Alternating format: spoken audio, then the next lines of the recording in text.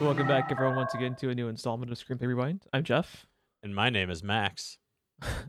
Boy, dude, how metal is that? My world is fire and blood. I love it. How metal is this fucking movie? Oh my god. I died and went to Valhalla. Shiny and chrome. I think so we bumped this recording session up a little bit to make sure we had 2 drops in December. So you're welcome, America. Bobby. You're welcome. He wasn't convinced he had a stroke before. He will be now. Yeah, what was his comment where he's talking about how like we spent 20 fucking minutes talking about sports? Like, who the hell are we? He said the guys were talking about sports. Fuck, I stroked out and must have died. Yeah, for sure, dude. Like, how'd we talk that long about sports? Full disclosure, I am still sick after 2 rounds of antibiotics, so I will be. God damn, dude. I know. I'll be your blood bag. So yeah, you have to excuse the stuffiness and the voice. I can tell that my voice is not its normal self anyway, and like I don't know, I'm just constantly stuffy. Yeah, I've had azithromycin and one that I can't pronounce. I couldn't pronounce the first word you just said. And I've had them both before. They're both fucking awesome. And I had Medrol with azithromycin on top of it. And yeah, I'm still sick. Do you just have like your really bad head cold still, or do you have something like specific? It's starting to feel a lot more like a sinus infection than it was before. Whack. Those are the worst. I feel like it started as a sinus infection, went to a head cold, and then now I can't decide if I'm getting a sinus infection, an ear infection, or both. That and now sucks. it's a goddamn super bug because I've had 2 rounds of antibiotics. Yeah. So yeah, it's great. But Yeah, how have you been, Jeff? Oh, we don't got to talk about any of that. That's fine. We don't. What was that tweet you sent me from the Philbrook where it was the airing of grievances? So we said that was gonna be. Yeah, we got some grievances to air. Yeah, so the universe is actively trying to kill me. I'm not gonna go into like super detail on this, but we were in a car accident and my car got totaled. So Fortunately, it's the only thing that got totaled. Yeah, everyone was fine. So that's the important thing. But the crazy thing was 4 days later, we were at our local mall when there was an unfortunate shooting that happened, and it's just like, what? It just for that to happen in a 4-day span, it's just kind of crazy. But again, that's insanity. Yeah, the only silver lining in it was it wasn't like an active shooter situation. It was an isolated incident. So, like it could have been worse, but it's still unfortunate for that to happen, period. And it's a scary situation for everyone involved because you don't know until after the fact if it's, the first situation like I talked about or the second situation. So it's a scary thing, but fortunately we're okay. So but it was just did make for a stop fucking going outside, Jeff. Yeah, I'll stop going outside. But it did make for a inside. fucking crazy week. So, and what better to top off a crazy week Than a crazy ass movie. Fucking Mad Max Fury Road, dude. Did Aurora watch this with you? She watched about half of it. She didn't watch like the first half of it, but in like one instance about like halfway through the movie started to kind of like catch her eye, and then she watched like the second half of the movie. What drew her in? I'm curious. I think it was just I don't think it was anything The super flashing specific. lights, because that's what gets me. No. I think part of it was and she's in agreement with me, the soundtrack. I think this has maybe my favorite top to bottom like soundtrack of any movie, because the score of Mad Max Fury Road makes you want to go start a fucking bar fight. It's so good. Yeah, it's the interesting thing about it in this movie, and we'll get into it when we get to the movie, is it's not a here's your movie, here's your sound effects, here's your music. Like the music is just as important a part. The music is a character in the movie, right? So it's just as important a part of it as Max or Furiosa. Some of the shit they sync up with the soundtrack in this movie. It's so good, but it's also just like they they need the soundtrack to be this good because there's so many moments of just silence and kind of just meandering around the desert. And because the movie is just they're constantly in motion, and like the soundtrack really, really never lets up. yeah, and the silence is deafening when we get to those scenes too. Like it's noticeable. Do you also forget just how like astounding Mad Max Fury Road is until you watch it again and you realize it's a fucking masterpiece? It's on one of those every movies. freaking level. Yeah, it's one of those movies that I always remembered as being really, really good, but then when I watch it, I had forgotten how good. You remember it being an amazing movie. You don't remember it being, holy shit, this might be one of the top 10 best movies of the past 20 years. It's perfect. Oh, and speaking of, this movie's almost 10 years old. Yeah, Aurora had commented to me basically saying it was the soundtrack and she liked the character of Nux a lot. Nux has a heck of an arc. Yeah. As does our boy Max. Yeah, we'll talk about it too. Mad Max not being the main character in Mad Max Fury Road was an interesting writing decision too, because he's not really the protagonist, even though he's part of the title. Yeah, he's supporting.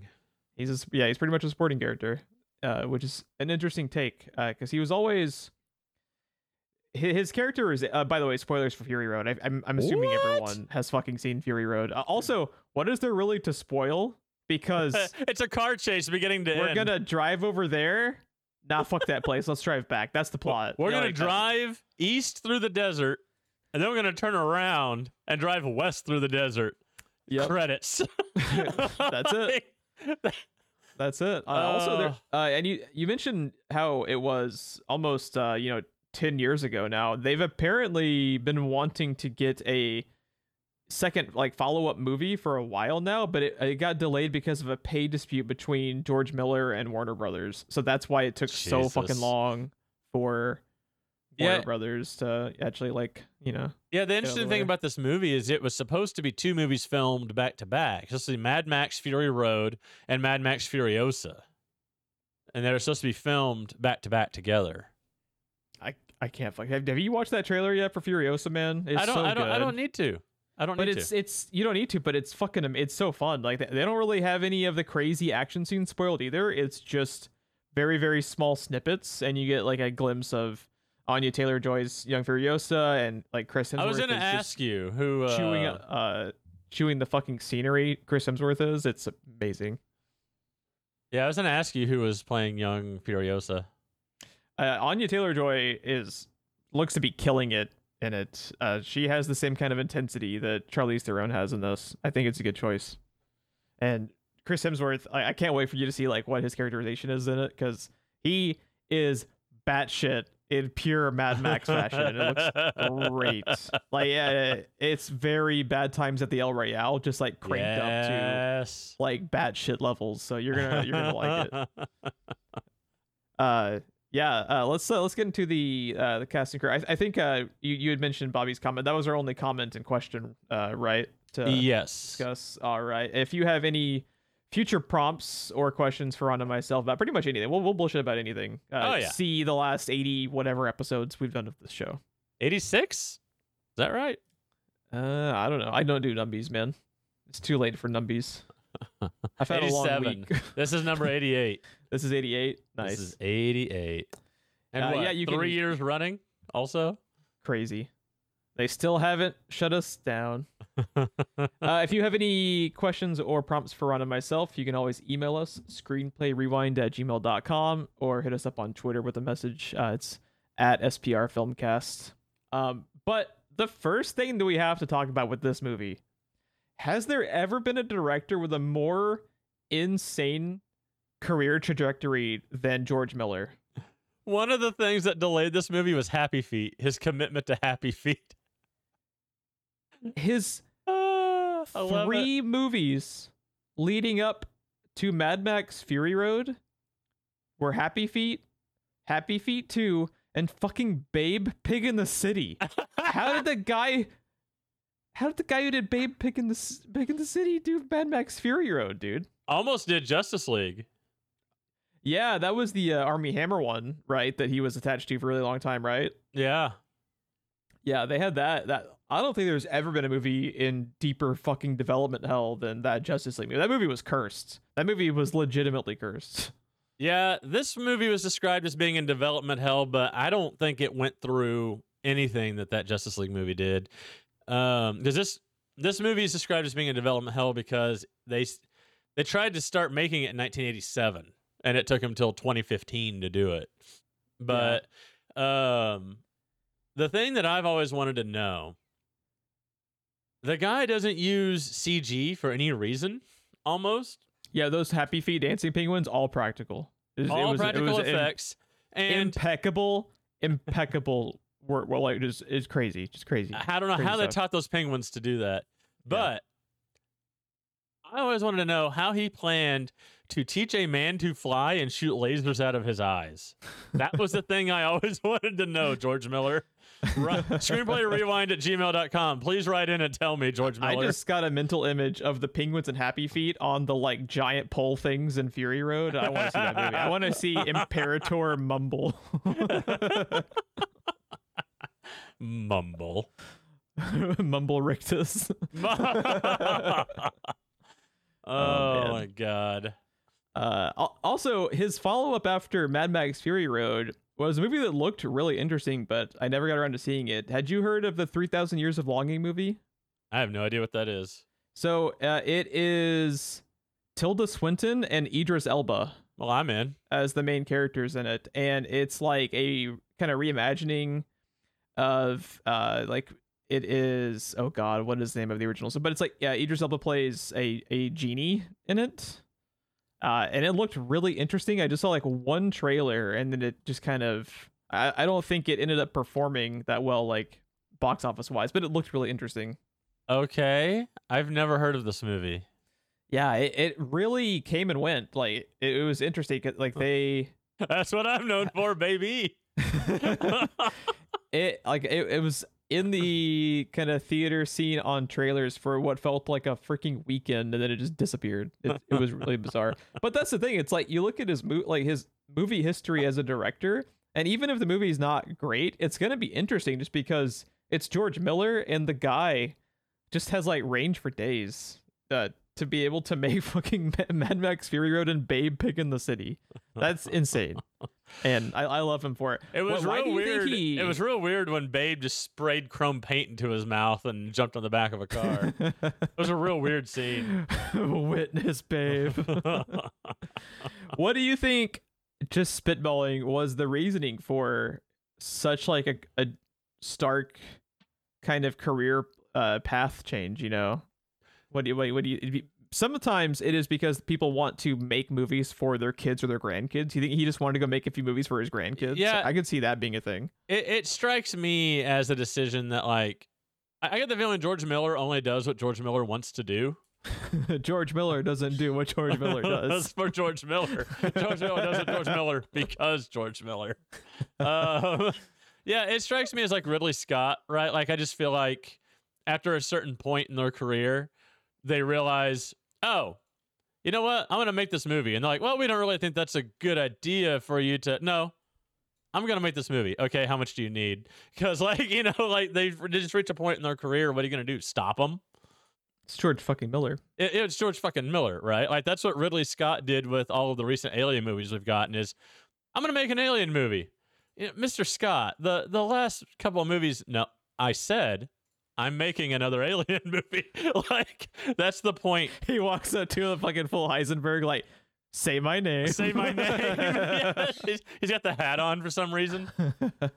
Yeah, like, they just, you know, some directors just reach that point and they realize it. So, I don't know. I feel like George Miller just does whatever he wants to do. It's similar to Spielberg, I imagine, too. Because Spielberg has had some, you know, very, very odd choices for his movies, but they get made, you know?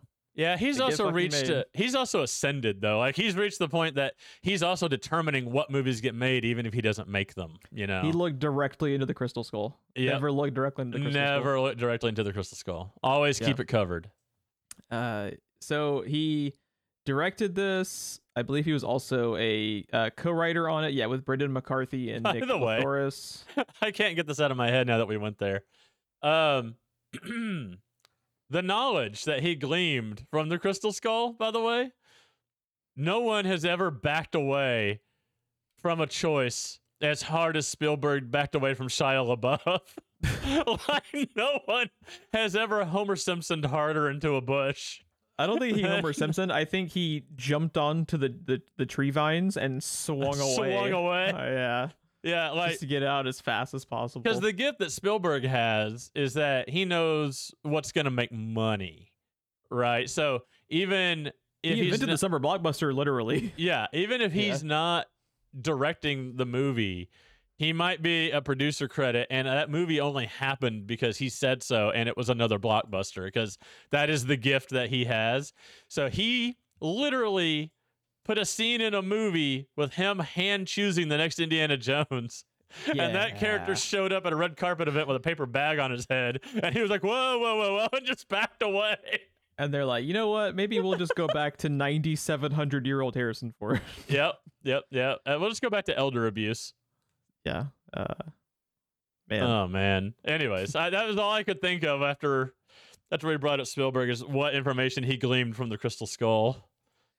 So another interesting thing to think about for me, I would love to read the script for Mad Max Fury Road, where it's like page 1, Cargo West, page 2, Cargo East, credits, because when so much of it, like, the film lives within the action and the like minutia of the movement.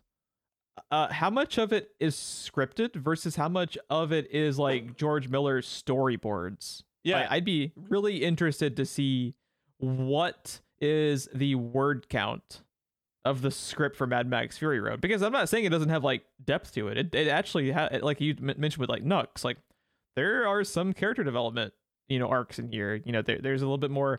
I love how they just kind of hint at stuff in the background. Well, one of the things that I took notice of specifically in this viewing is how like evocative is the image of the crow people, like walking around on the stilts. That is Dark Souls bullshit. They are Bloodborne bosses, man. Yeah, and they're so creepy and evocative. That's Eileen's village.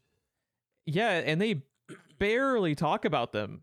They only talk about how that was the green place. And they don't elaborate on so much of the background of the surrounding areas, the surrounding like villages of people. It's I think it's really deftly done. Well, the genius of that is they get you enough information on screen for you to understand what's happening. You might not understand everything, but you understand enough.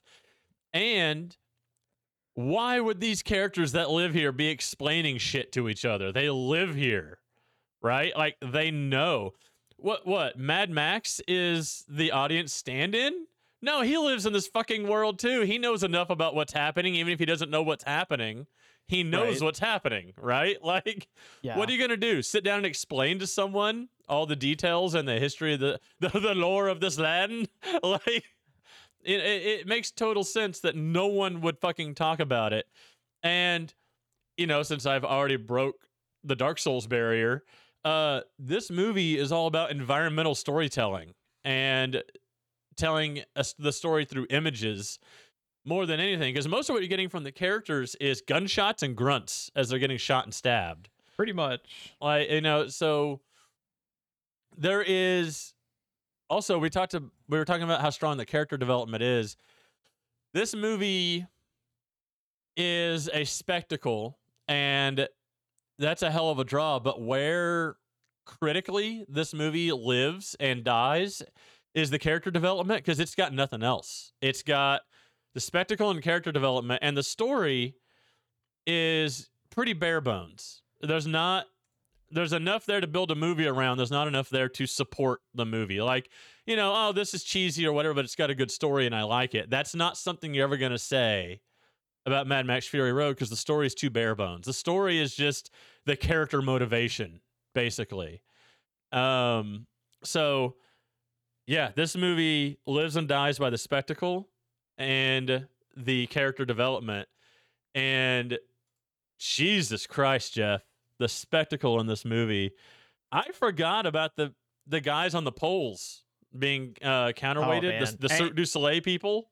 And just to think about, we've received some online figures estimating either 80% or 90%, but either way, whatever percentage that is practical effect for this is absurd. And I don't know how people didn't get fucking killed making this movie, because it looks insane, especially the third act. The whole third act chase Jeff, is fucking bonkers. Jeff, practical effects. Everybody died making this movie. No, even we talked about this when we were talking about like Chow Yun-fat and Jet Li and stuff. Movies that have humor in it where there shouldn't be humor, but it totally works. Like, even after one of the most intense car chases you've seen, and then they go into the dust storm, and Tom Hardy's trying to free himself, and you just hear the banging, and the camera pans slightly right as he looks over his shoulder, and there's the goddamn war rig with Charlize Theron trying to bang all the dust out of the air filters. Yeah. Like, she's just right there. Like, after all of that. Because you think, well, how the fuck's he didn't catch up to him now? They parked. They stopped. And they're just right over there, and you don't know it till you hear the banging. But he's just sitting there rattling the chains, and when he stops, the banging continues, and then the camera just barely pans right. I love it so much. The movie is funnier than you think it is. Oh yeah. Like, when you think back on it, your brain obviously fixates on the bonkers and batshit car chases and action sequences, but it's pretty funny. Like, they have some pretty good physical comedy, some pretty good one-liners with it. I want to talk about, just real quick, how fucking awesome the cinematography is with like the cult. Like, what's interesting is I think they were originally wanting to make this in black and white, and that's why they made that black and white extra version, you know? Yeah. But I associate so much of the striking colorization of the different areas, like when they have that really, really deep blue, that's used for the night sequences in the desert. The desert, like the sandstorm, looks so incredibly cool with the way they have the lightning bolts and the striking like colors of orange everywhere. This movie looks like it's happening on Mars. It also looks to be just like when they're about to enter the sandstorm. Does that not look like a fucking metal album cover? Oh, it's so good. It's so good and so metal. Hey, you want to see something terrifying? Those sandstorms have a name. I forget what it is, but that happened in Arizona, like, 10, 15 years ago. There was all these images of it everywhere. Fuck that. Don't they have them in Dubai a lot as well? They happen in places like that. I think they happen in Australia a lot. The thing that was weird and crazy is that it happened in like fucking Phoenix or something. That's crazy. Like, there's all these crazy images of it coming in. It's just a wall of sand and dirt with lightning in it that covers up the horizon, covers up the sky, everything. And it is some of those images, they look fake, but they're fucking real life. That happened. And it looks exactly like what this looks like in this movie. It's nuts. And those are mostly the only times they ever wanted to use CGI, was pretty much to set the surroundings and the landscape around them. If it was going to be something that's not pretty much, if it's feasible, it's going to be real. And if it is CGI, the CGI looks damn good in this movie. I watched this on Blu-ray last night. This movie is 8 years old now, about to be 9. And because so much of it is practical, that helps it, obviously.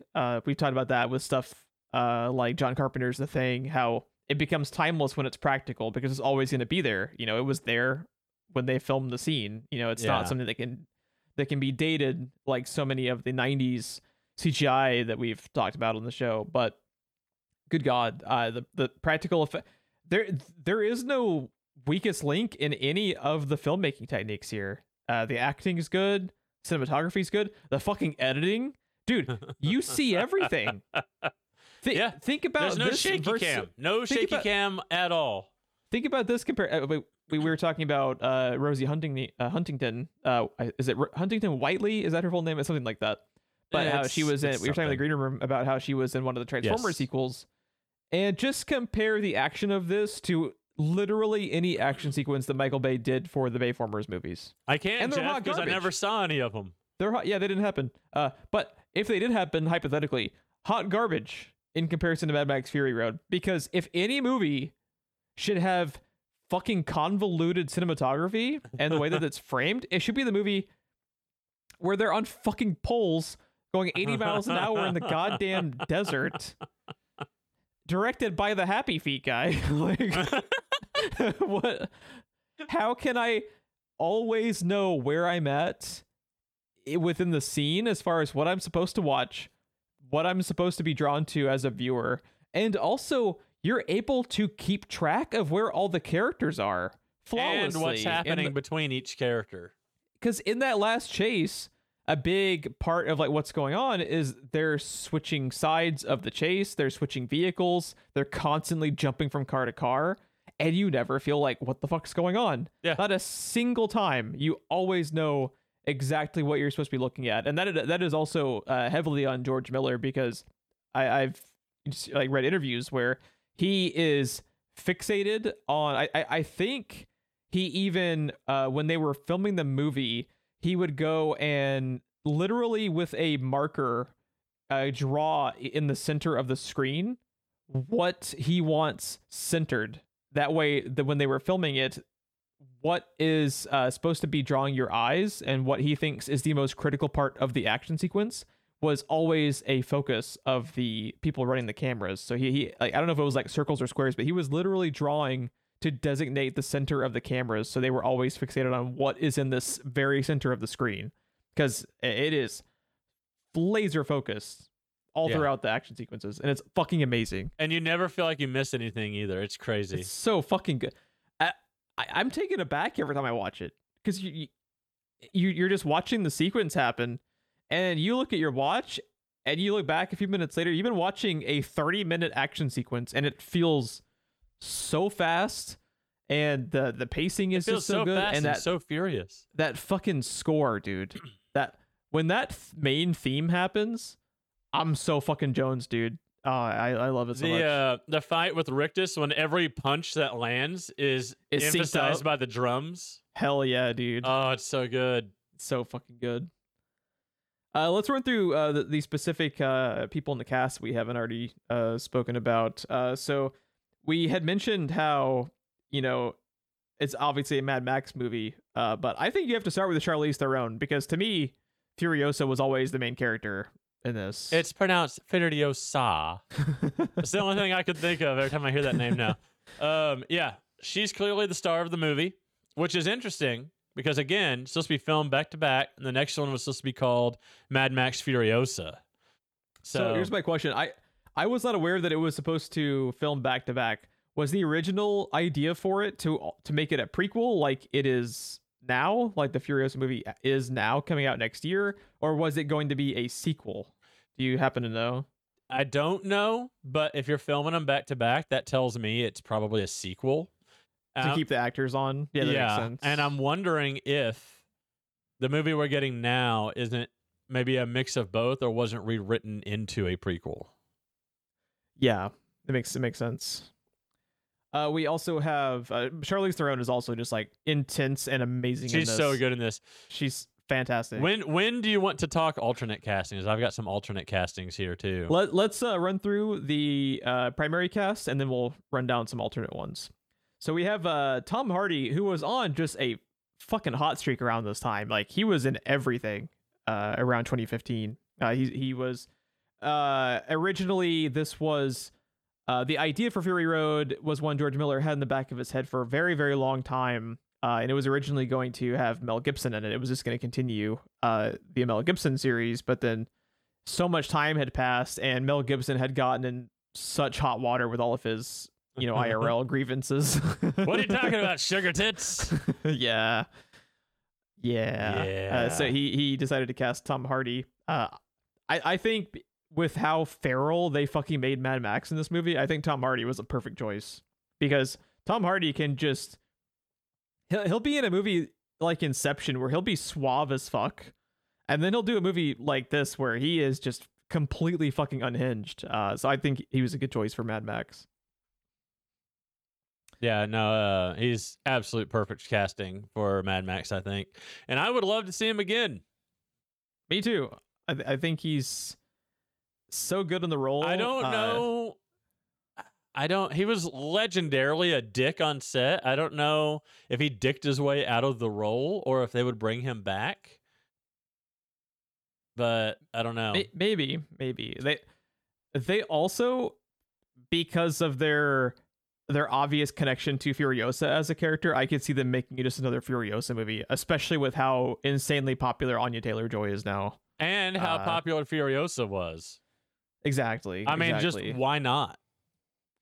So to me, what might be the most surprising performance of the movie, just because I'd always thought Nicholas Hoult was fine, but when you see how much range he has as Nux in this, he is also unhinged in a very, very different way. In this versus, comparing him to someone, like Tom Hardy as Max. I am super stoked. I don't know if you had heard about this. Did you know Nicholas Hoult was cast as Lex Luthor in James Gunn's upcoming Superman movie? I really like that choice. I think he could do some really great work in that type of character. It's gonna be real weird when Lex Luthor busts out the can of spray paint. Witness me as he's got kryptonite. He walks in with both of his hands in his suit jacket pocket, and he pulls out in one hand a Jolly Rancher and another one just a can of spray paint. Do you know what I would do, by the way, if I was Nicholas Hoult? What's that? I would walk around the set constantly offering people Jolly Ranchers. I would just nonstop walk around with a bag of Jolly Ranchers, be like, Jolly Rancher? Anytime I pass by someone. How many people do you think walk up to Jesse Eisenberg and offer him Jolly Ranchers? And offer him Jolly Ranchers? It's got to be at least 15 people every 30 minutes. How many people have mailed him a jar of piss, you think? Well, the night is still young, so you never know. The night is still young, and I gotta go as soon as we're done recording. I'll be back. Nicholas Hoult is also in probably my most anticipated movie next year, Nosferatu, which I can't fucking wait. What did you think of him in Deadpool? Are you talking about which character? Isn't he the guy that couldn't feel pain? No, they look incredibly similar, really? But it's a different actor. Yeah. In Deadpool, you are thinking of, I'm pulling up the listing right here. I know exactly what you're talking about, especially when they're both bald. They look incredibly similar, but it's Ed Skrein who is Ajax. Okay. He's Beast. He's in Deadpool 2. He's Beast. Yeah. Gotcha. But they look very, very similar. Wasn't he, before I fucked this up, wasn't he also... I'm probably not gonna find it. Wasn't he also or was it the other guy also? Wasn't he what? God damn it, I can't think of the name of the movie. The Transporter series. Or is that the other guy also? I think that was also Ed Skrein. Wow. So they look so similar though. I can't fault you for it, but I'm pretty sure that was also Ed Skrein. Oh dude. Nicholas Hoult was Captain America and Harry Potter on Robot Chicken. That's worth looking up. Yeah.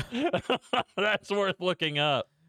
Yeah, I really like Nicholas Hoult in this. He has to go through so much in this movie because he's such a colossal shithead, but for them to make him likable by the end is kind of nuts because he's such an what they strap Max into at the beginning, is really brutal to have. Because so the idea behind their characters is they constantly talk about their half-life because they're terminal. They're so just decrepit that he literally needs to strap Max to the front of his car to use him as an active body bag just to stay upright. And they fucking strap Mad Max to the front of the car with a steel muzzle just to add insult to injury to it. Because, fucking uncomfortable.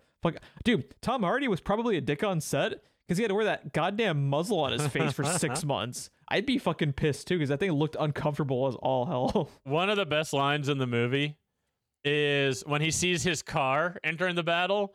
And he's just like, first they take my blood and then my car. What else can they take from me? The car's the bigger deal than his blood. I also really like where he's like, that's my jacket. Later when he gets his jacket back. Yeah. When they show up in his car again, he's like, that's mine. Oh, it's so good. It's so good. I also love the fact that one of the main characters is called Toast. That's Toast the Knowing.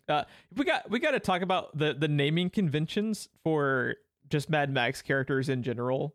I've always loved that about Mad Max. First off, can we just talk about Max Rockatansky? It's so good. That's such a good name. Have you ever seen? Have you seen the original Mad Max movies, Ron? I own them. Have you seen them? Yeah, I own them. It's been several years since I've seen them, but yeah. The villain in the Road Warrior being Lord Humongous. Yes, I fucking love it. Just walk away. Just walk away. I love Road Warrior. Mad Max, the first one, I think is okay. I'm not a big Thunderdome guy, but I love the Road Warrior. That was always my favorite one until Fury Road came out. That's also something to talk about too.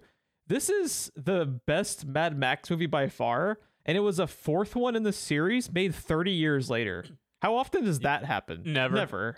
Fucking never. I can tell you why it happens. I have had this conversation with you several times, and it involves the Pirates of the Caribbean movies, where you don't need to outdo the first movie. You just need to aim to be at the same level as the first movie, right? You don't need to try to one-up anything. And I scrolled up for the casting news, but I had a thing from George Miller where he was talking about in an interview where his goal was not to one up the original trilogy, but to harken back to the original trilogy was his goal. Yeah, and they do it flawlessly because it is so in the spirit of Mad Max. It is just cranked up to 12. Yeah, he said he wanted to harken back to the original trilogy, and he wanted to do it with like updated techniques or something, or more modern techniques. And just a bigger budget, because they were some of his very first projects he made, period. So for Mad Max, the first one, to have as like high of a quality with its action sequences as it does is astounding. But with it being like, to me, they don't try to like raise the stakes too high, because this is like a really, really personal story too. It's just like what the story always was with the original Mad Max movies. It's just Mad Max. He's always just kind of passing through, right? He's just passing through. He finds some person or some group of people who need his help, and that is always the story. And he begrudgingly helps them. Just like you said, like it is again harkening back to the very minimal storytelling that he always made with these movies, because you don't need to like raise the stakes and have it be, how many film franchises, like to your point, 30 years later, this plot line would have been about saving the world.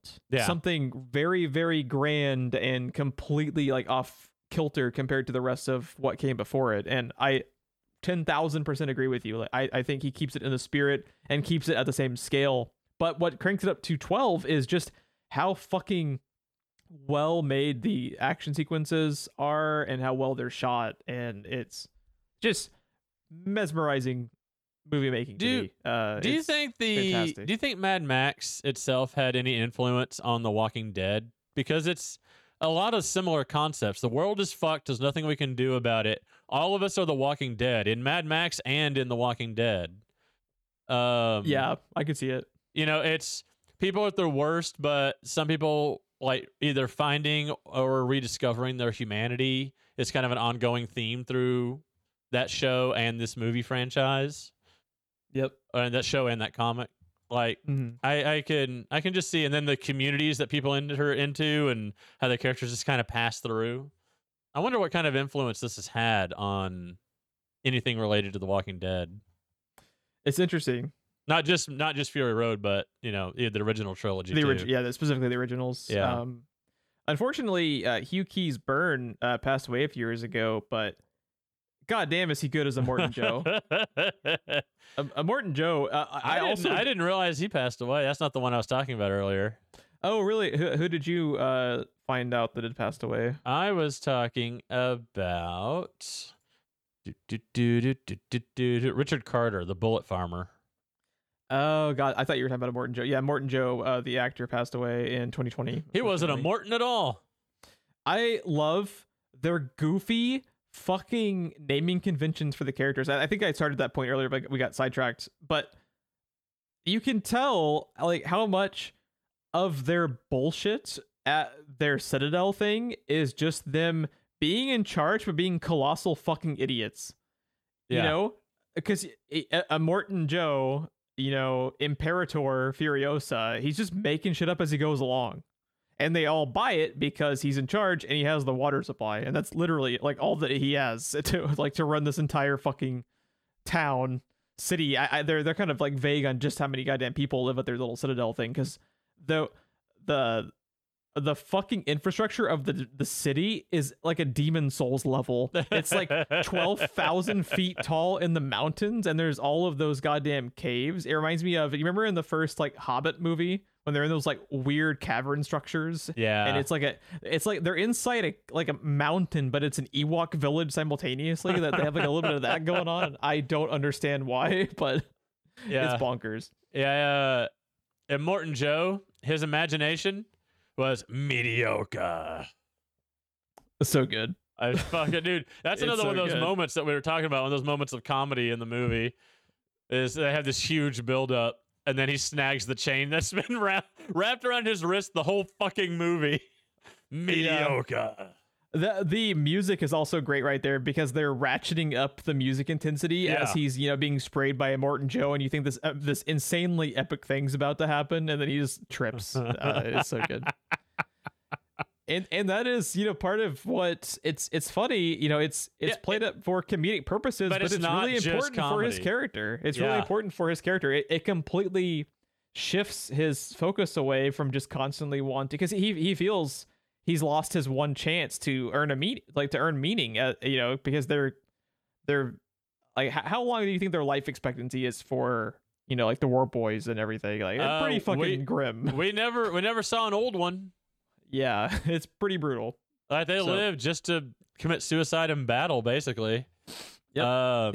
He thinks he's lost his one shot to have relevance as a human, which is crazy. If I can make a case real quick for the Oxford comma, can you go to IMDb and witness the description of this movie? I'm looking at it. Does it not make Mad Max sound like a psychotic worshiper? A little bit. My IMDb is fucking up. It's not letting me read the full description, unfortunately. In a Because post-apocalyptic wasteland, a woman rebels against a tyrannical ruler in search for her homeland with the aid of a group of female prisoners, a psychotic worshiper, and a drifter named Max. It almost makes Max sound like he is a group of female prisoners, comma, a psychotic worshiper, and a Right. drifter. Yeah. Yeah. Anyways, I just wanted to throw that out there because I had to read that twice before I understood what it was saying, because there's no goddamn Oxford comma. I am also team Oxford comma, and I died inside every time I would have an article published on CPR, and they would fucking they would remove my Oxford comma, and I wanted to just go punch a wall because I am team Oxford comma. Oh Yeah. man. So okay, we didn't make it through the cast yet, dude. Let's do that before we move on, because I want to talk about some things. Of course. So what we have remaining are mostly the supporting characters who are the wives of Morton Joe. We have Good God. Could you imagine? Yeah, it's pretty fucking grim. Rosie Huntington Whiteley plays Splendid. Riley Keough plays, what is her character? They have some crazy fucking weird names. Capable is her name. Apparently. Abby Lee is the Dag. What are these? The names are so bizarre. You have Courtney Eaton playing Cheeto the Fragile, not Cheeto, but Cheeto with a D. Also weird. Yeah, what do you think is? And we mentioned earlier how Zoe Kravitz is playing Toast the Knowing. It's like the way like fucking Post Malone got his rapper name by just putting in a fucking name generator, you know? I need the IMDb photos just to see who the fuck these people are, because yeah, I don't. It's very bizarre. I It also can't just tell who shows, anyone like, is by the character names. It also just shows like how fucking stupid a Morton Joe really is, just based on some of the names that he's probably forced his wives to be renamed as. I think that's why, you know how they always talk about how Rosie Huntington is his favorite and her name is Splendid. So I think he Yeah. has personally renamed all of them as his wives. And Yeah, there's a lot of really, really dark background going on with these characters that they Well, I mean, obviously allude to, but that yeah, is there is. further showing ownership, right? Renaming them. Yeah. Um, Also, it's another thing that is very, very blink and you miss it. But the chastity belts. yeah. Are Oh, that's not a really, blink and you miss it. They put really it front and center. Well, it's also, but what I mean by that is they don't elaborate further on it. You know, it's just there, and it's all subtext. It's not Yeah. them. Yeah, It didn't need to be elaborated on. yeah. There's a lot of really, really gross, really dark shit happening at the Citadel that they just briefly touch on. I love. Ron has sent me the Blu-ray set where you have the fucking Immortan Joe mask that's just so metal. So good. It's so good. I love the names of some of the supporting characters in Immortan Joe's army. Man, how awesome are the names the People Leader and the Bullet Farmer? It's so cool. It's so good. I love it. The fucking Doof Warrior, man. What a name. The What an Doof icon. Warrior. What a fucking icon. I can't help but imagine like a Bidoof with a rifle and some armor. Oh my god. The Doof. It's so good. Yeah, so what were some of the alternate castings that you wanted to talk about? Oh, this is good, dude. So 1987, right? We were looking at, hang on, let me come back down here to production. The idea that George Miller was floating around. No, I'm sorry, it wasn't 87. It was the 2000s. The idea he was floating around was Mel Gibson for Max and Sigourney Weaver for Furiosa.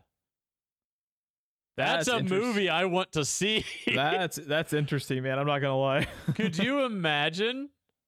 I mean, I'm pretty sure that's kind of what we got through the spirit of Charlize Theron. Because if you had to make me name a Sigourney Weaver replacement in anything, it would probably be Charlize Theron.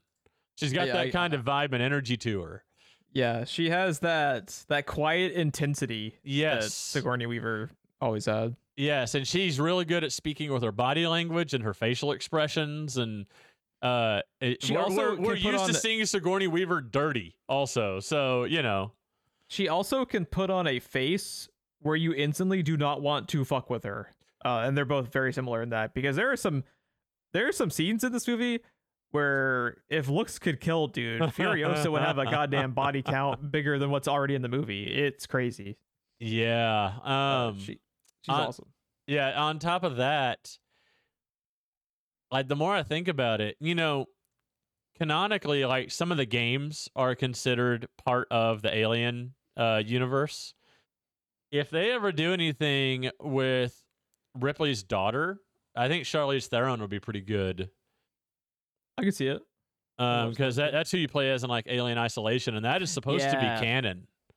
Yeah, I think you're right. Anyways, so they had announced in 2010 they're going to start making the movie. That's the same month, which was August 2010. They announced that Tom Hardy was in negotiations and that Charlize Theron would be playing a major role. But here's the finalists for Mad Max: Tom Hardy, Armie Hammer, Jeremy Renner, Michael Fassbender, Joel Kinnaman, Heath Ledger, Eric Bana, and rapper Eminem. Eminem? Really? And then it has in parentheses, who did not want to leave the United States. What? Maybe he saw the mask muzzle thing he'd have to wear for 3 months of filming. And he's like, yeah, you know what? I'm good. I'll just stay over here. That's great. Each one of those makes for such a drastically different movie. Right? It's interesting. Armie Hammer, I see it. I could see it. I don't think it'd be as good as Tom Hardy, but I could see this same movie with Armie Hammer in it. I think Michael Fassbender is a completely different movie. Eric Bana is a completely different movie, probably a different genre. Eminem, we wouldn't have the score. We would have whatever single he made for the movie. I as much as I like them, I do not see Jeremy Renner, Fassbender, or Kinnaman, or Ledger. I don't think I could see Heath Ledger as a villain, but yeah, I don't see any of them as Mad Max. you need, if you were going down the route, And notice we didn't get them as Mad Max. if you're going down the route of him being as feral as he is, when I see, I mean, Armie Jeremy- Hammer eats people it's pretty metal. and pretty feral. You gotta hand it to him. No, don't. You won't get the hand back. He didn't get the part because they already had casted the People Eater in Mad Max Fury Road. He ate the casting director. But I don't think that Jeremy Renner always just has this inherent likableness about him. And you're not supposed to like Mad Max. He's supposed to be the very definition of anti-hero. Yes. And he's supposed to be he like several scenes of him aiming guns at Pregnant women? pregnant women, he's not a likable dude. You Now, understand his reasoning. Granted, because he knew that gun wouldn't fire the first time. Yes, But it is. But he the also other gets ones. he gets pistols later, where he knows they're loaded. But gets you pistols also later. know that Why isn't that a tagline? He gets pistols later. Mad Max, he gets pistols later. he just always has this unpredictability about him that you need, and you've seen Tom Hardy play villains and good guys. He wasn't purely kind of typecasted as Right. certain character tropes and like types of characters that some of those are actors for. So yeah, those are fascinating. I hadn't heard of most of those. I heard a couple of them. This movie came out in 2015. So Jeremy Renner was already Hawkeye. Mhm. Yeah, no, that didn't work for me at all, bruh. I think on any level. So when they were originally they filmed this a while before it actually hit theaters. I think they actually had casted the bulk of the leads in around 2010. Yeah, So August 2010. So I don't think he had been, because Avengers was 2012. When I was wanna Thor say. though? We saw Hawkeye and Thor. I think Thor was 2011. So it was right around that same Okay. time. Yeah. So he had Thor was So 2011. He hadn't so had his it was big comeback yet. he hadn't had the Hawkeye kind of breakout yet, Yeah. which makes sense. But man, yeah, I think Tom Hardy was the perfect choice. And now, I mean, he wasn't then, but now I could never separate Joel Kinnaman from Altered Carbon, I think. Altered Carbon season 1 is so fucking good. I didn't see season 2. I wanted to. It's okay. When they canceled it, I was like, well, fuck, I know there's 3 books. Why would I go into season 2 now? Yeah. So I just never got around to it because they canceled it before doing season 3. I also missed Joel Kinnaman because I love Anthony Mackie and he does a good job, but I like Joel Kinnaman's version of the character better in the first season. Also, just the storyline of season 1 was a lot better. Well, so I think that was a big part of it. The thing that would be difficult to me is in the book, he changes bodies all the time, but he's the same character. So Right. Anthony Mackie would have to be pretending to be Joel Kinnaman. And that's usually not what actors do. You hire an actor so they can bring whatever flavor they bring to your project. So Yeah, it was a difficult task as far as casting yeah. that series. I know it kind of like it's counter to the spirit of the novels and the core concept of the show. I would have just continued using Joel Kinnaman, Yeah. just right away to make it work. You can. It's sci-fi. You can do whatever the fuck you want. Yeah, Just have them clone him. Just have them fucking clone the body of the first guy, and then Yeah. it's still Joel Kinnaman, and then we don't have an issue. But it wouldn't have mattered because it still would have fucking got canceled because it's Netflix. So But that trailer was fucking awesome. His reflection being Joel Kinnaman. yeah. That was really it wasn't neat. bad. It wasn't bad. I just think like the first season of Altered Carbon is one of the better seasons of sci-fi the past several years. Granted, we don't get very much of it, Dude. but it was damn good. Check out the first book too. Yeah. Since I watched the first 2 seasons of the show, and I need to be able to just see like the ending of the story because I haven't read the books yet. I've only seen the show, so I need to either listen to the audiobooks or find those novels and read them. The first book is real good. Just real quickly, we talked several times about the cinematography, the music, and editing and everything. I just wanted to credit everybody. So the music is done by Tom Holkenborg, who his AKA name is Junkie XL. He did a shit ton of movie scores over the past like several years. He's been all over the place. The cinematography was done by John Seal. Editing was done by Margaret Sixel. And man, this movie won 6 Oscars, should have won more to me. I think they won literally every fucking technical award you can get. It's a very technical film. They literally use people from Cirque du Soleil. They have 150, right. I think it was like 150 stunt people, and there's a handful of them that are from Cirque du Soleil, and I guarantee you they're the people in the poles. There's also probably a few of them that are still buried out there, and they just lost track. Desert? Yeah, they just lost track. Yeah. Yeah, this movie, man. The almost ironic thing about this movie, it's got a lot going on theming wise. There's a lot of feminist themes and stuff that are really good. But the thing that harkens through all of the main characters and all of our supporting characters is all of them kind of rediscover or regain their humanity a little bit, including our war boy. He finds his purpose and he regains a little bit of his humanity. And the fact that this movie can take something as dumb as Witness Me and turn it into a line that makes me cry. Dude, it's so sad. His last words, like his voice, his line delivery on the way he says "witness me," because it's great writing, because the character thought process behind "witness me" is going out in a blaze of glory. Yeah, and that's what you're seeking, is that moment of glory. But what he was missing was a reason to go out in that blaze of glory, and he found it in her.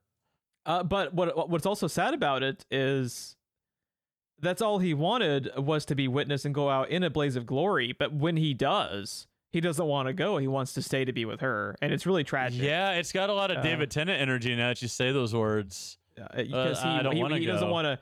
Because he knows he has to save them all, but he doesn't want to go. But that's all he wanted to do beforehand. So it's really good, right? It's very subtle. It's very minimal, but it's really well executed. And Nicholas Hoult, just like all the emotion he has on his face as he's about to die, is really sad and really well done. And he keeps his eyes on her. Yeah. Yeah. And she witnesses him. Yeah. And they end that scene showing the fucking fire guitar. Yeah, and the movie never jumps the shark. Yeah, and it totally should. The fire like 1,000 guitar times comes over at you and then rebounds back because it's on the cables. That's one of the things that they have the score sync to, I think, is when he's hitting Rictus with the flame guitar. Yeah. And I fucking love this movie so much, man. It's so fucking good. There's so many moments in this movie where it brings back the energy of you smiling at the action movie like you were when you were an idiot 15-year-old, and I love that about it. Because do you remember when you were younger, you were a teenager, and you could sit down and just turn your fucking stupid brain off and watch an action movie, and just grin like an idiot? This has that just amped up tenfold, and I love it for it. I mean, this isn't even going to seem like a comparison at this point, but do you remember the first time you saw Terminator 2, which is wildly held as one of the greatest action movies of all time? If not the greatest action movie of all time. If not the greatest. Yeah. Like, it gives you that same feeling back, because that movie, it watches differently now, but the first time you saw that movie, if you recall, it felt like this movie. It felt like it didn't slow down. It felt like it didn't stop. It had moments of levity through comedy. It had the one-liners, and it had chase sequences, and it had fucking robots punching each other. And yeah, like that movie it had special effects you'd never seen before in a movie. Yeah, it's a good comparison, because it also just... I felt like a kid watching Terminator 2 again for the first time, probably way too young. And also, one thing they share that I think is a real driving force for them both is Terminator 2 is also based around its simplicity. You know, Yeah. Terminator 2, bad robot going after kid, needs to be protected by good robot. That's your fucking plot. Terminator 2, good robot punches bad robot. Yeah. And it's one of the best movies of all time. Yep. We need to get those movies on this show. Have we not had Terminator on We here? haven't had a single Terminator on this show. We fucking suck at our job, man. well, we fucking suck. well, you and I both have seen it, and we both love him. So, you know, the whole thing about this podcast started with us showing each other movies. But Right. they do deserve to sidestep the premise of this podcast and just get on the show so we can talk about them, because they deserve to be celebrated. Yeah, they've had so many of them that it would be tough to do individual franchise coverage like we've done with Lord of the Rings. You know me and my redemption episodes. I like the Terminator films, all of them to some degree, and I will defend all of them. So yeah, we could do 1 and 2, and then I can just occasionally bring up one. for sure. I like most of them too. I think the only one, granted, I haven't seen it in a long time. I think the only one that I was kind of about was the third one. But I also just haven't seen it but the one time. I'm and it was a willing million to years bet. ago. I'm willing to bet it's better than you remember. I remember really liking the way the ending is set up. The ending is really cool. It may not be good. It may not be your favorite movie of all time, but I guarantee you it's better than what you're remembering. A lot of people I'm not just saying that to you. I'm saying that to anyone listening. I'm willing to bet Terminator 3 is better than you remember. Yeah, I definitely didn't dislike it. It was just one of those. The TX was awesome, by the way, and that chick that played the TX, she was great. I always wanted to watch the TV show. It's on Hulu. The Sarah Connor Chronicles. Is that the name of the show? Yes, it is one of the hardest things to find. And because of the writer's strike, everybody was grasping for things. Someone, I don't remember if it was you, if it was Chris, someone pointed out a whole bunch of old shit hit all the streaming services, some of them very rare and hard to find, like the Sarah Connor Chronicles. And someone pointed out to me, well, there was a writer's strike, they needed content. Right. So I guarantee you that is why they dusted off the Sarah Connor Chronicles. But I'm going to double check that. But I am pretty sure it's on one of the services I have. I've seen it. It's in my list. I will be watching it. Terminator, the Sarah Connor Chronicles. It is. 2 seasons on Hulu. People really shit talked the most recent Dark Fate one. I liked the Dark Fate. I liked Dark Fate. Lot. I liked it a lot too. And it was a good kind of soft reboot that kind of picked up the pieces of the other movies because the timeline is fucked up. And in that movie, the timeline is fucked up. Like, everything was fucked up in Genesis. That was kind of where everything came to a head because we fucked with time too much. Yeah. And then the soft reboot of it is it's a different AI doing things for different reasons. We didn't really win the war. We kind of lost the war. And Dark Fate was good. I liked where they picked up the pieces of what was around and went with it. Yeah, I liked it a lot. I need to watch it again. That was a movie that you and I walked out of the theater talking about the sound design. Oh man, it was so good. I mean, it was similar to this where it has moments that are they're striking with how good the sound mixing is. Yeah. Man, I'm just scrolling back through photos of snippets from Mad Max Fury Road. Why are there 3,000 photos? I'm scrolling through them now. At least 1,500 of them are red carpet photos. Oh, okay. Also, there's a photo where Mel Gibson was there. I don't know if he was invited. He might have just snuck onto the red carpet and been like, "Yeah, it's a Mad Max movie. I'm Mad Max, man." He might have just heard something about chastity belts coming off and showed up. Oh no. Oh man, my goodness. Did you see where George Miller talked about how they already had a ton of the vehicles already made because they made them in 1987 when they were originally talking about making this movie? And it's perfect too because that's what the vehicles are supposed to look like. They're supposed to look, the fucking world has ended. All the vehicles they're driving around are like 70 years old by then in their time. It's perfect. It's like the ridiculousness of some of the vehicles too adds so much charm to it. Why was Jane Seymour at the red carpet event for Mad Max Fury Road? I don't. Jane Seymour went to. Okay. Yeah, I've got nothing. I mean, it makes sense. I can never say this name. Guillermo del Toro. Oh, It makes sense he'd be there, sure. But I'm scratching my head at Jane Seymour deciding to show up to the premiere of Fury Road. I got nothing. How awesome, by the way, is the idea of him being a blood bag serves like a third act plot importance. Yeah. That seems very throwaway, just kind of there for shock value, but it's important for the ending. And that's really cool. I forgot about that when I watched this viewing. And they did the thing where they explained away a potential plot issue without explaining it, because they literally tattoo on his back that he is a universal donor. Yep. So he can give to anyone. So good. Another really, really metal scene. How good is it when I believe it's the bullet farmer, he gets blinded? He gets blinded by a sniper shot from Furiosa. Okay, first off, and then another moment played up for comedy, because our hero, quote unquote, takes 2 shots, only has 1 left, and misses both of them. Looks at her, and then she's just staring at him. He takes aim for the final shot, and then he can't bring himself to pull the trigger because he doesn't think he's going to hit it. And he just hands her the rifle. And he knows for sure she will. He knows that she will hit it. And he's just like, just begrudgingly hands her the rifle without her saying a word. It's great. But then he follows that scene up where he's like, I know what I'm fucking good at.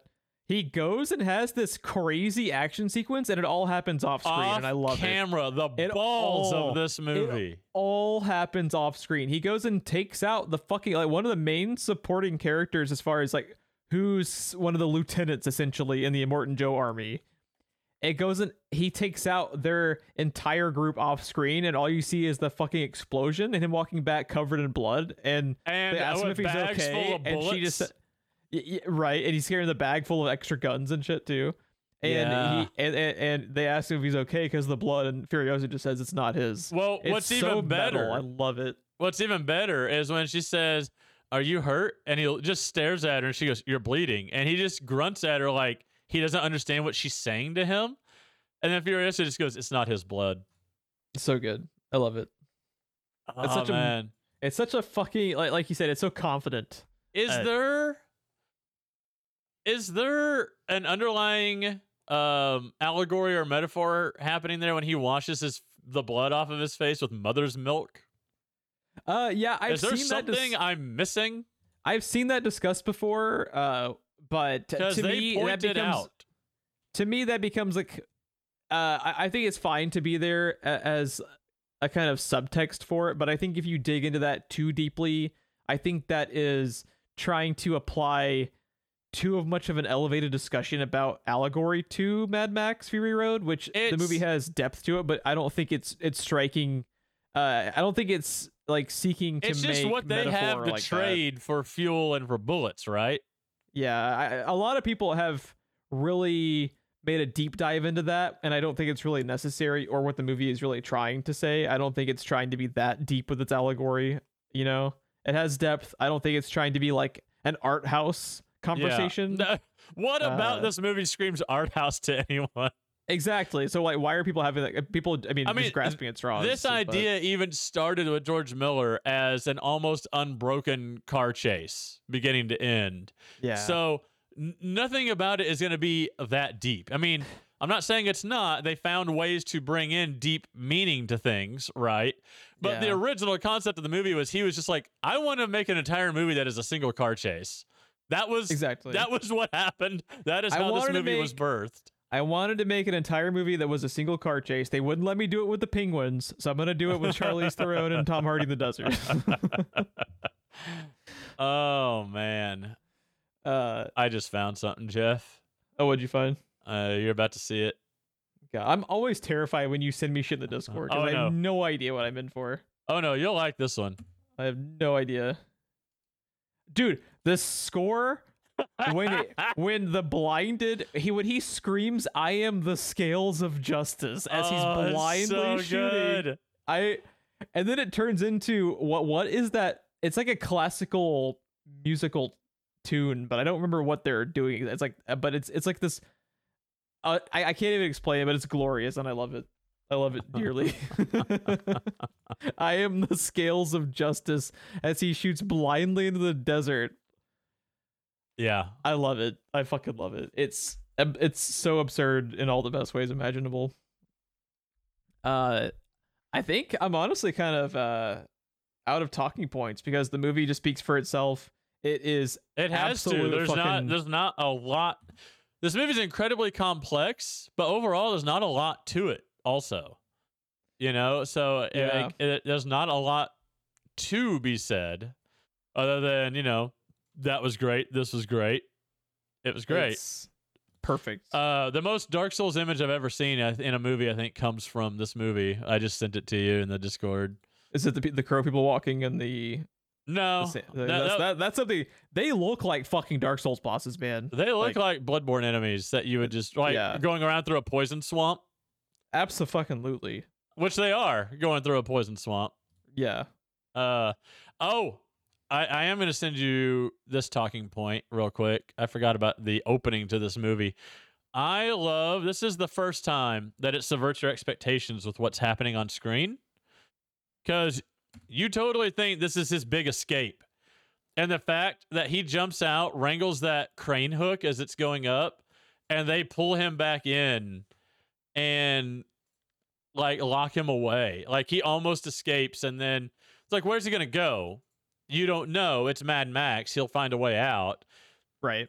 But there's also something to be said about the fact that he's talking about how basically he has no humanity left at this point in his narration. He's talking about he's just a man boiled down to one last surviving instinct, and that is survival. But at the end of the movie, he does get away, and it's after he's regained or rediscovered some of his humanity. There's something to be said there if you wanted to go art house with it. Exactly. Because, I mean, he's kind of trapped until he gets over some of the stuff, right? But also, I didn't notice till I sent to this image, those are ambulance doors, Jeff. I never noticed that. Those are ambulance doors on the cliffside.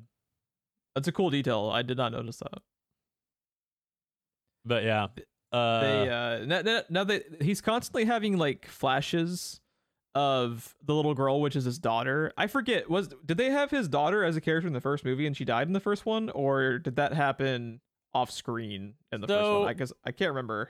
It has been probably 30 years 20 years since I have watched those movies.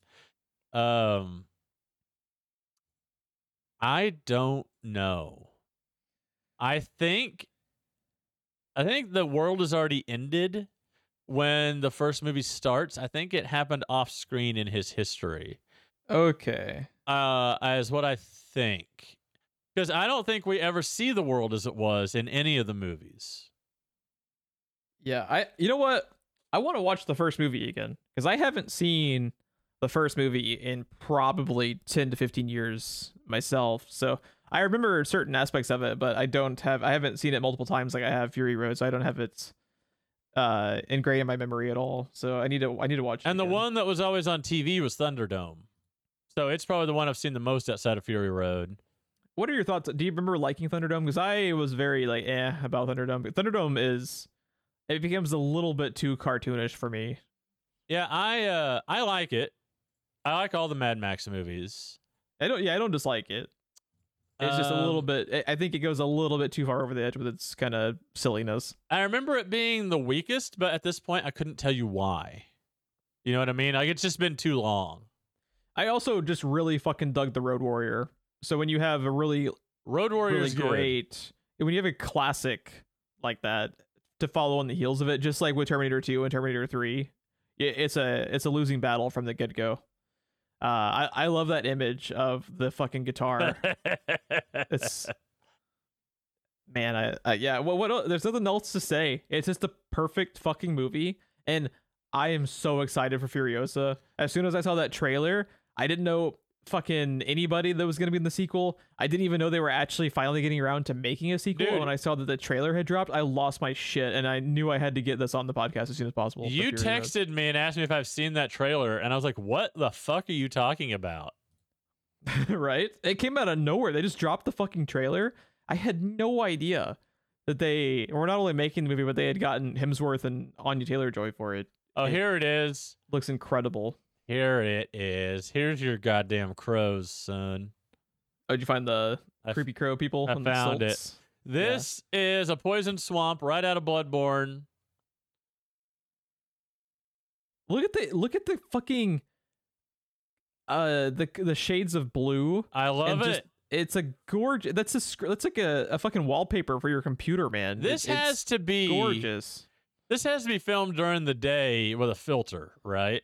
I think all of the blue is a specific filter they have made to make it look like nighttime. I agree. I think the orange that we see also is a filter. Yeah, for sure. But man, color correction, that was the term I was thinking of. Yeah, so it's incredible. If you would go to that image on IMDb and go for the next two, it is her staring directly at the camera at our war boy, and the next one is him pointing at her saying, "Witness me," back to back. Damn.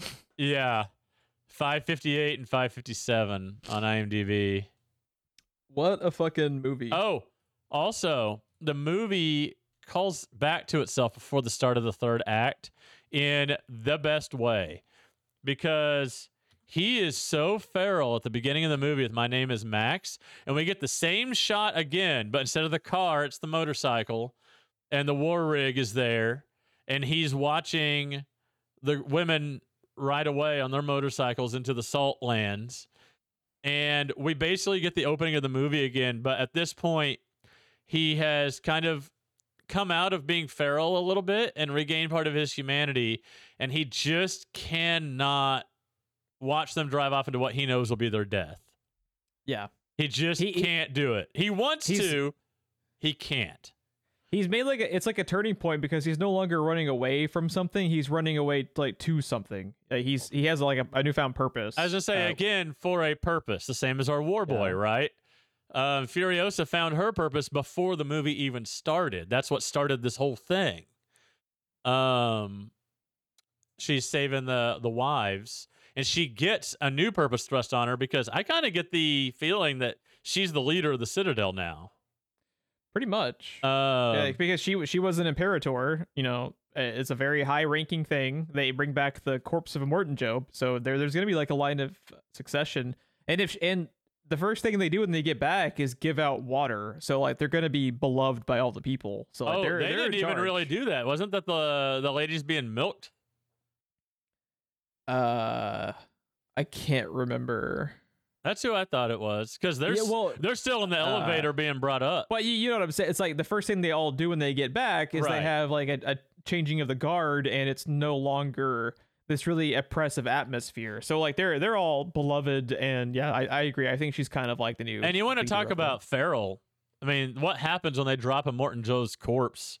It's crazy. It's so brutal. But no. Oh, can we talk about like the way Furiosa kills Immortan Joe is one of the single most metal kills in any movie of all time. Not only the first time you see that, the first time I saw that in the theater when we first saw this movie, I lost my shit because it is so unbelievably fucking metal. And the pacing of it is actually really well done because of the way the movie works and how extended the car chases are. It ends more abruptly than you think it would, in like a good way. Yeah. Because you think and you feel from someone who's watched the lead up to when she kills him. Oh, this chase is gonna go on for another 10 minutes. But no, it doesn't. She fucking ends him in the most awesome, brutal metal fashion. You know, for how metal and brutal this movie is, it's really not gory. That's really the only real instance of gore. Right. Yeah, they're very subdued with it. Yeah, it's interesting.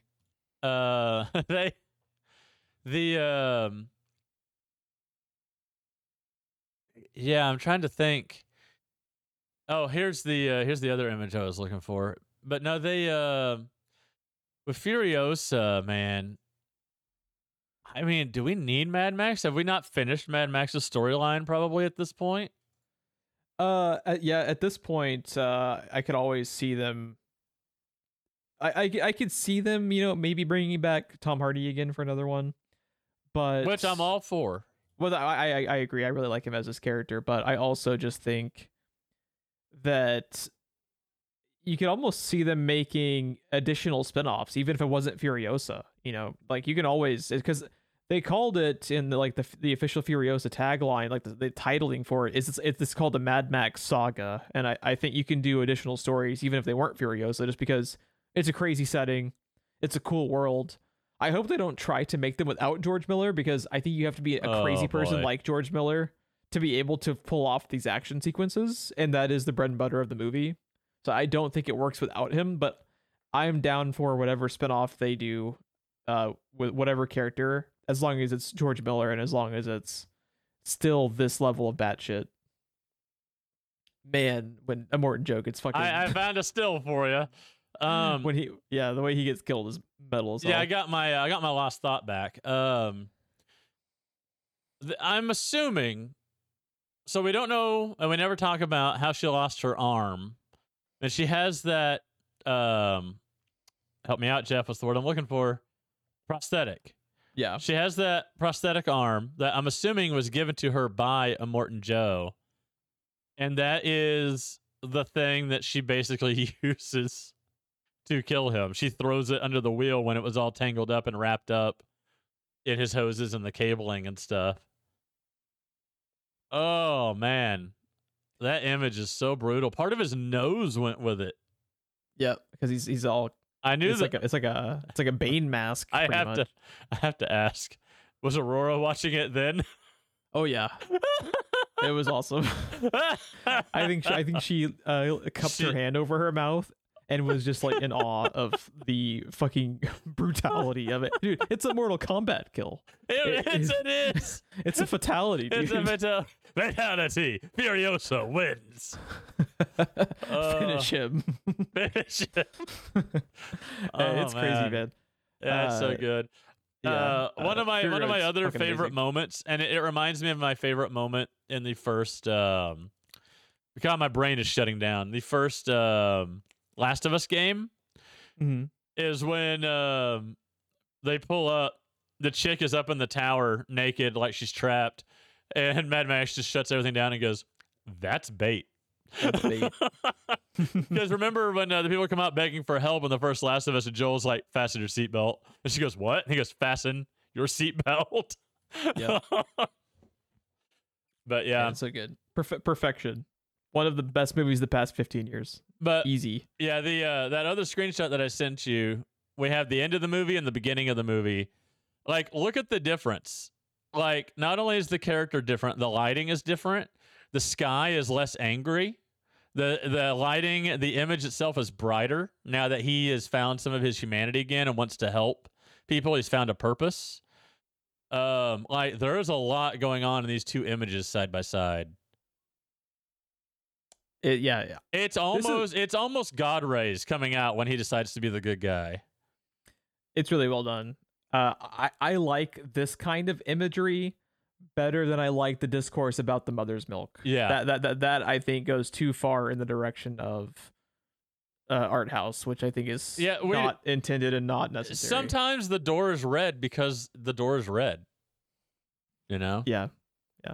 It's not everything is a symbol for something else. Sometimes it's just there. Yeah. Yeah, and I think we've kind of touched on everything. Was there any other kind of final thoughts you had on it before we start signing off?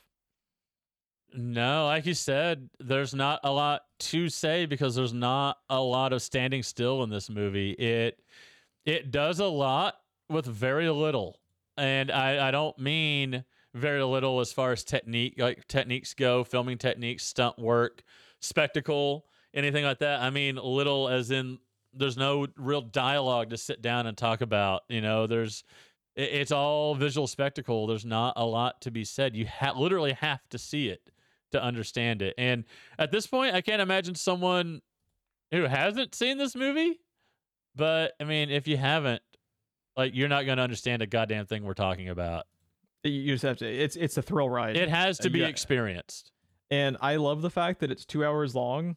And it feels like 10 minutes. And it feels like 10 minutes. That's my ultimate thing I'm looking for. Anytime a movie feels shorter than it actually is, it's accomplishing so much, because it just is such like a constant, just it's the motion of it is beautiful.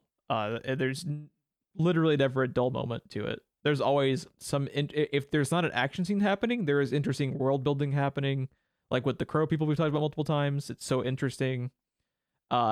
This type of setting nowadays has become a bit of a cliche, but it never feels like a cliche at all in Mad Max, because it's so singularly weird and absurd at times, like with the fucking Doof Warrior dude.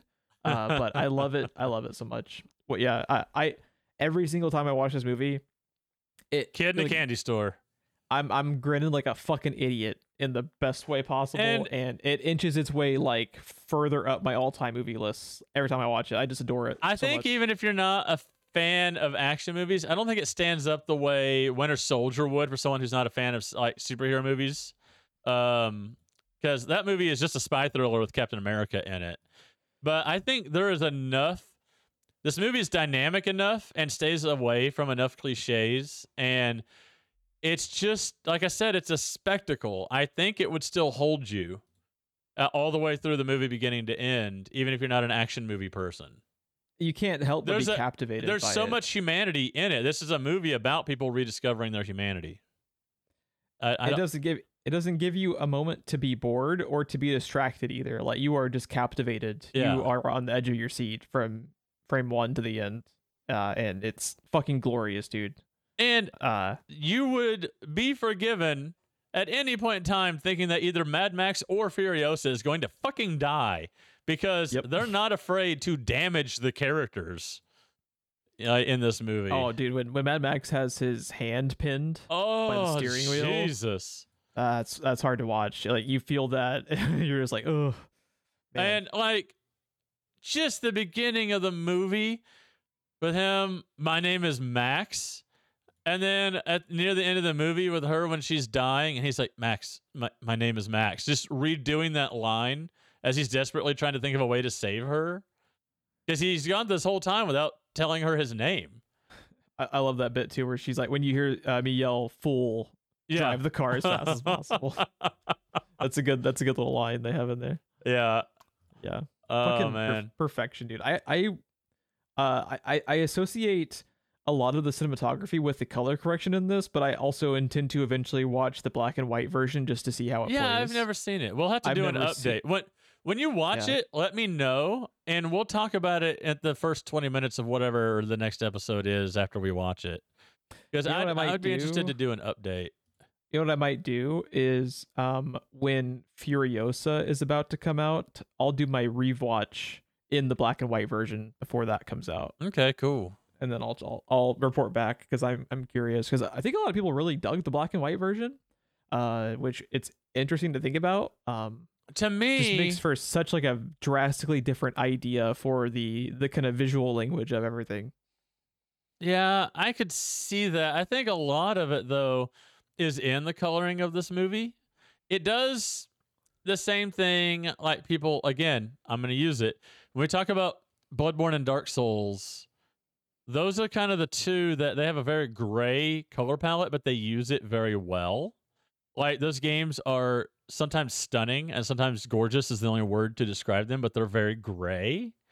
Mm-hmm. And I think a lot of the character of this movie is in the color. So I'd be interested in seeing it.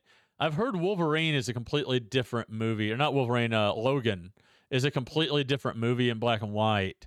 And that one I've never seen either. And that one I could understand because it's basically a spaghetti Western to begin with. Pretty much, yeah. I could totally see that movie being completely recharacterized in black and white. Whereas this one, I think the color is just too important. The night shots with that blue filter and then the color correction during the day.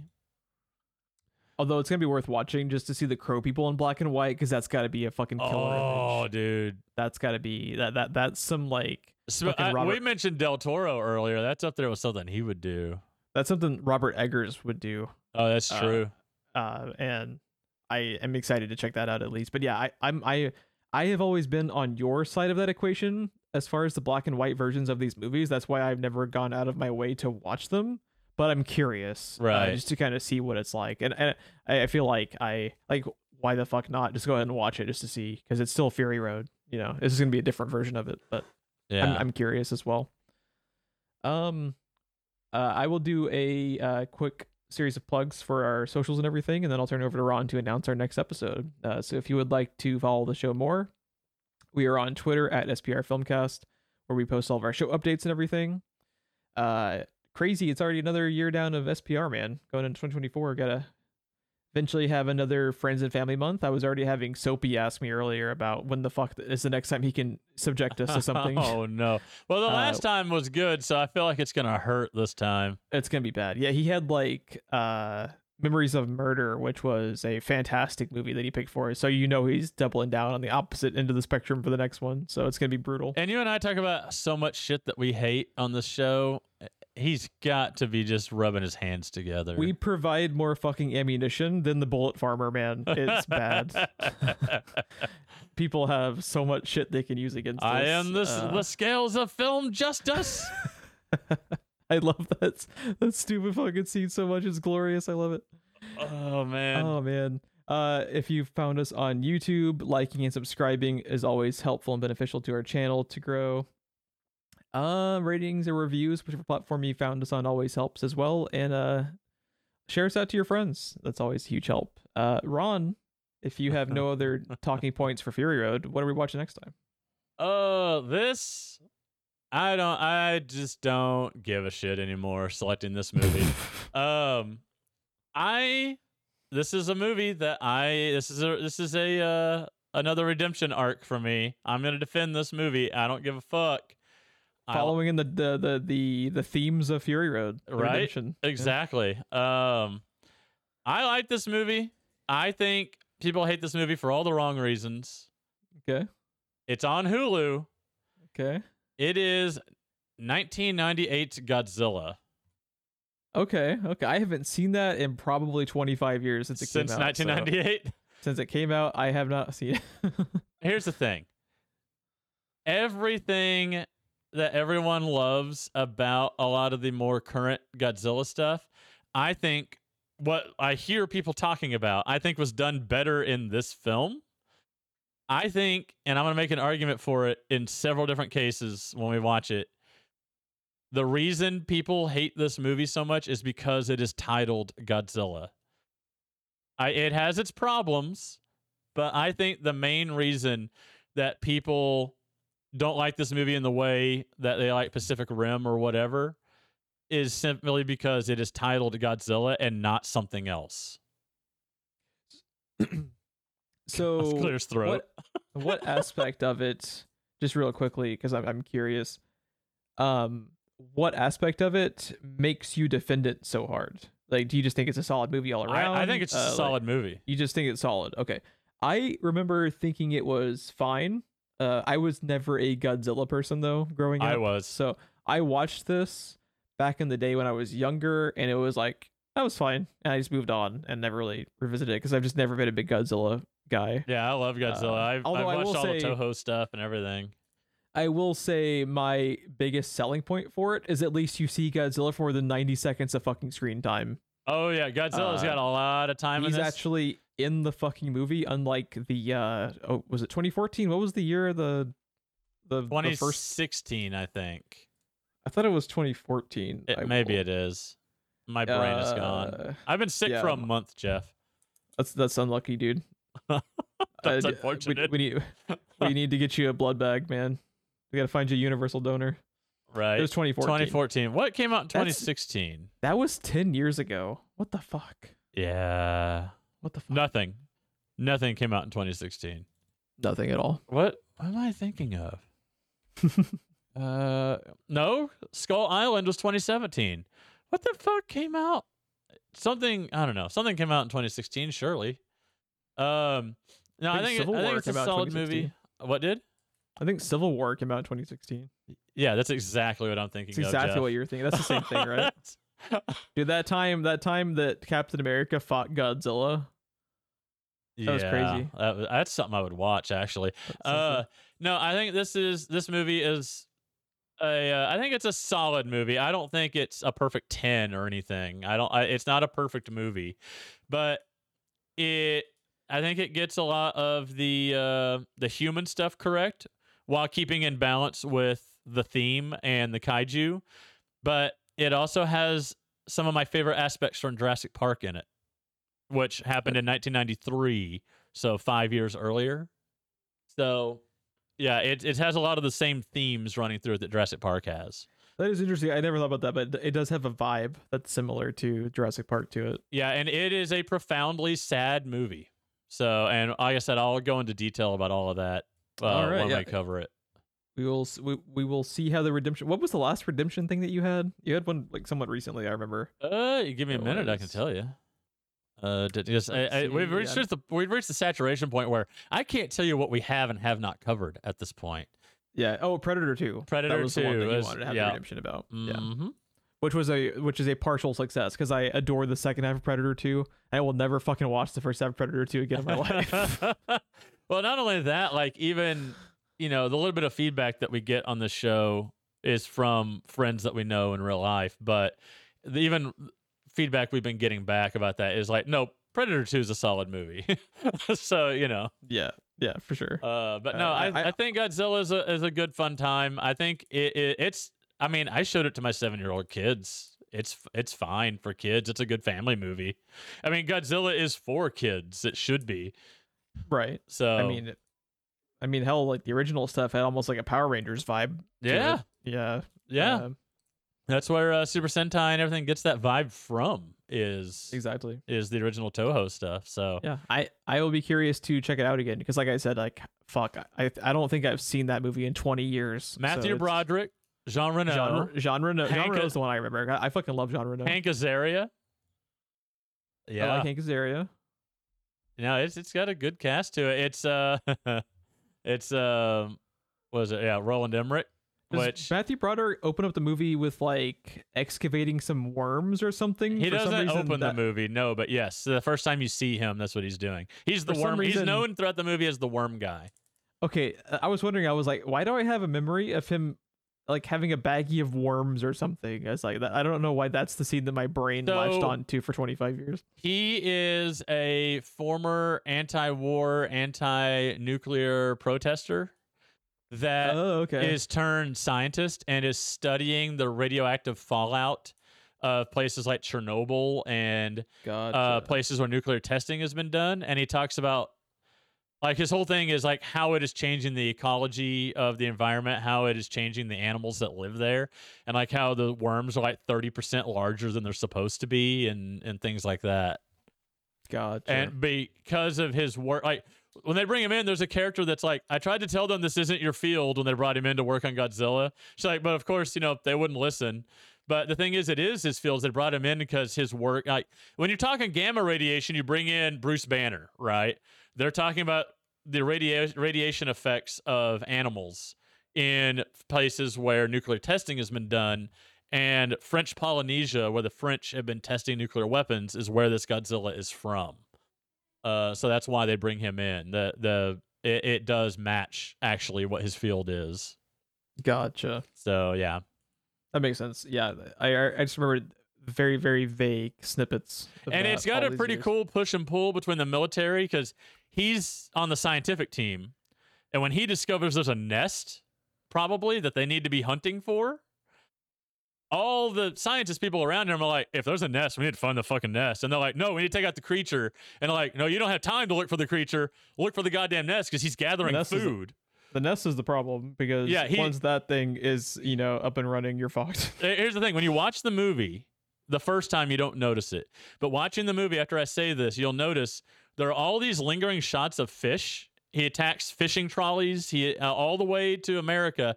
It's anywhere there's fish is where he shows up, and he points out this thing is gathering food, which means it has a nest somewhere that's going to hatch soon because it's providing food for the young. Like, the top priority should be the nest, and there's this push and pull between the military and the science people in it and stuff. Yeah, it's got a lot of good human stuff going on, which a lot of people say is their favorite part of Godzilla, and I think it does it better than especially a lot of the recent Godzilla stuff does. I haven't seen Godzilla. What is it? Godzilla -1? Godzilla +1? I think it's -1. I haven't seen that yet either. I haven't seen that yet. I've heard that is fucking incredible for the monster stuff and the human stuff. I haven't seen that yet. I can't speak to that. But everything that I've heard is that it's really good. Is that one subtitled? Is that one I believe so. From Japan? That's what I was thinking. Yeah, I don't think it's dubbed. I think it's subtitled. Yeah, I think it is too. Yeah, I was curious about that one because I heard a lot of people. It got a lot of buzz on Twitter when it came out. Every podcast I listen to has been talking about it. Even non-movie podcasts I listen to are talking about it. So anyway, we got to get out of here. Watch Godzilla on Hulu, and then listen to me rant about it because I rant about people that have watched it because I think people are looking at the movie all wrong. I think they're just mad that it's not Toho or mad that it's not a guy in a rubber suit is what I think they're mainly mad at. Yeah, we'll have to actually look up some of the reviews on it too, because I will be curious to see what the kind of point of no return for like the reviews of it, because from what I remember about it, which is, I don't remember it very, very specifically, but what really was I was live texting you like a week ago.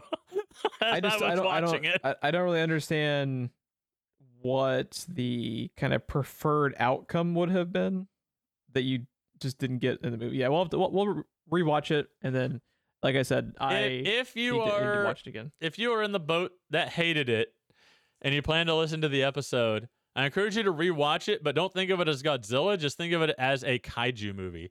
I think they say Godzilla like 3 times in the movie. They don't even really call it that. Doesn't he have like a different design too? Yes, that's the main reason everybody hates the movie. That is number one reason people hate this movie. I can kind of get that. If you have a very, very specific connection with the creature design, it's like with me with like watching John Carpenter's The Thing versus the prequel movie they made where it was all fully CGI, where I have like a personal connection to the way the original one looked, and watching them just butcher the effects and everything, which was such like a vital part of the original movie, really fucking made me furious about it. So I kind of get that aspect of it as far as like just being that much of a fan, but also it's like, I don't know.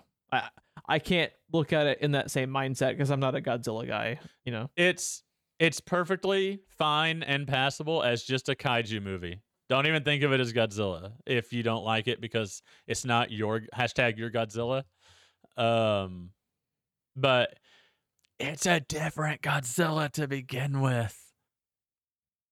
Yeah, we'll talk about it. If it's more in the vein of the Star Trek reboot where it exists simultaneously, and we'll talk about that also. We'll talk about it. Thanks everyone for tuning in for another year of Script Rewind. It's been a really fun year, 2023. For if you look through our catalog over the last few months, especially, I like the variety we have on the show as far as really, really covering just drastically different genres. Especially when we have Friends and Family Month come around, and God knows what's gonna be happening next year when we do that again. Here's a perfect example. It's a fun time. We went from The Northman to Gone in 60 Seconds to Inglourious Bastards to My Cousin Vinny, and that was 63 through 66. It's awesome. Yeah. Never a dull moment when you're waiting to hear what we've selected for the next show. So yeah, it's been a lot of fun. Bobby, if you're listening this far, I already know my next movie because of a conversation we had when you were at my house the other day. So yeah. Oh man, it's gonna be fun. Thanks everyone for listening. We really appreciate everyone that tunes in. And have a great night. Have a safe New Year. I think we're actually dropping this like on New Year's, the day right before New Year's Eve. Yeah. Please have a safe holiday. Drive safe. And yeah, we'll catch you in the next episode. Have a good night.